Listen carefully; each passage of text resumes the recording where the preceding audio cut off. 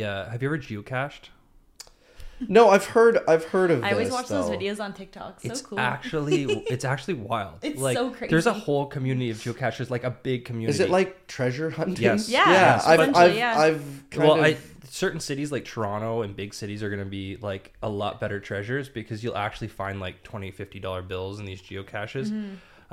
There was a really, really cool one in Nashville. So I was really into geocaching like when I was like 21, 22 for like a month. I got the app and I was like, this is wild. I'm like, you're telling me there's an app where anywhere even around here, it would be like, there's one in Willowstead Park, there's one at the riverfront, and I'm like, it's like adult Pokemon. Yeah, like exactly. And it would give you like a picture, and it would give you a bunch of clues, and then you would find it and you open it up and there's sometimes like a scroll and you write your name and put it back, or somebody will leave something behind, or they'll leave like a Tim Hortons like something like weird. Yeah.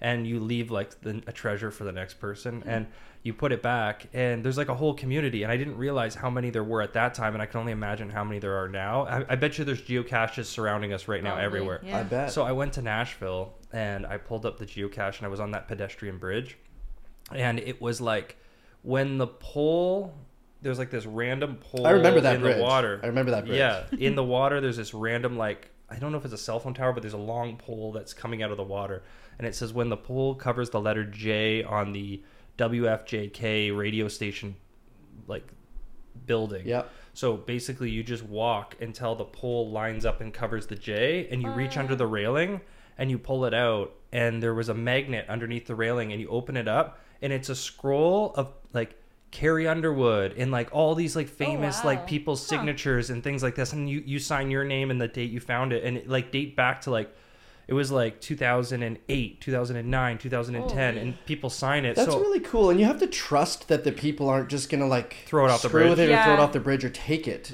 too, right? So every time somebody goes to Nashville now, I'm like, see if it's still there when the letter J is covered or whatever, and it's always been there. It's still there.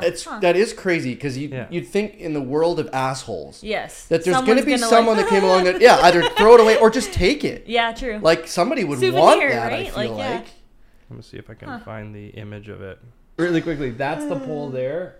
See this pole? Yeah. And see the radio station Yeah. letters there. Crazy. So when this was probably when you're taken on the bridge, when that pole covers one of the letters. That's crazy. That's where the geocache was. But that was one of them, and that was the clue. So cool. It's like the Ganacho Trail geocache, get back and it into like it, gives looking for a new you hobby? it gives you like all this information, and then it gives you additional hints and a decryption key and all this stuff. what additional Seems hints? X, Z, Y. That doesn't hint This me at just anything. seems like a lot of work to me, honestly. It does, I don't but know. I'm sure if it was your hobby and you were passionate about it, that's Which pretty- I that's am. pretty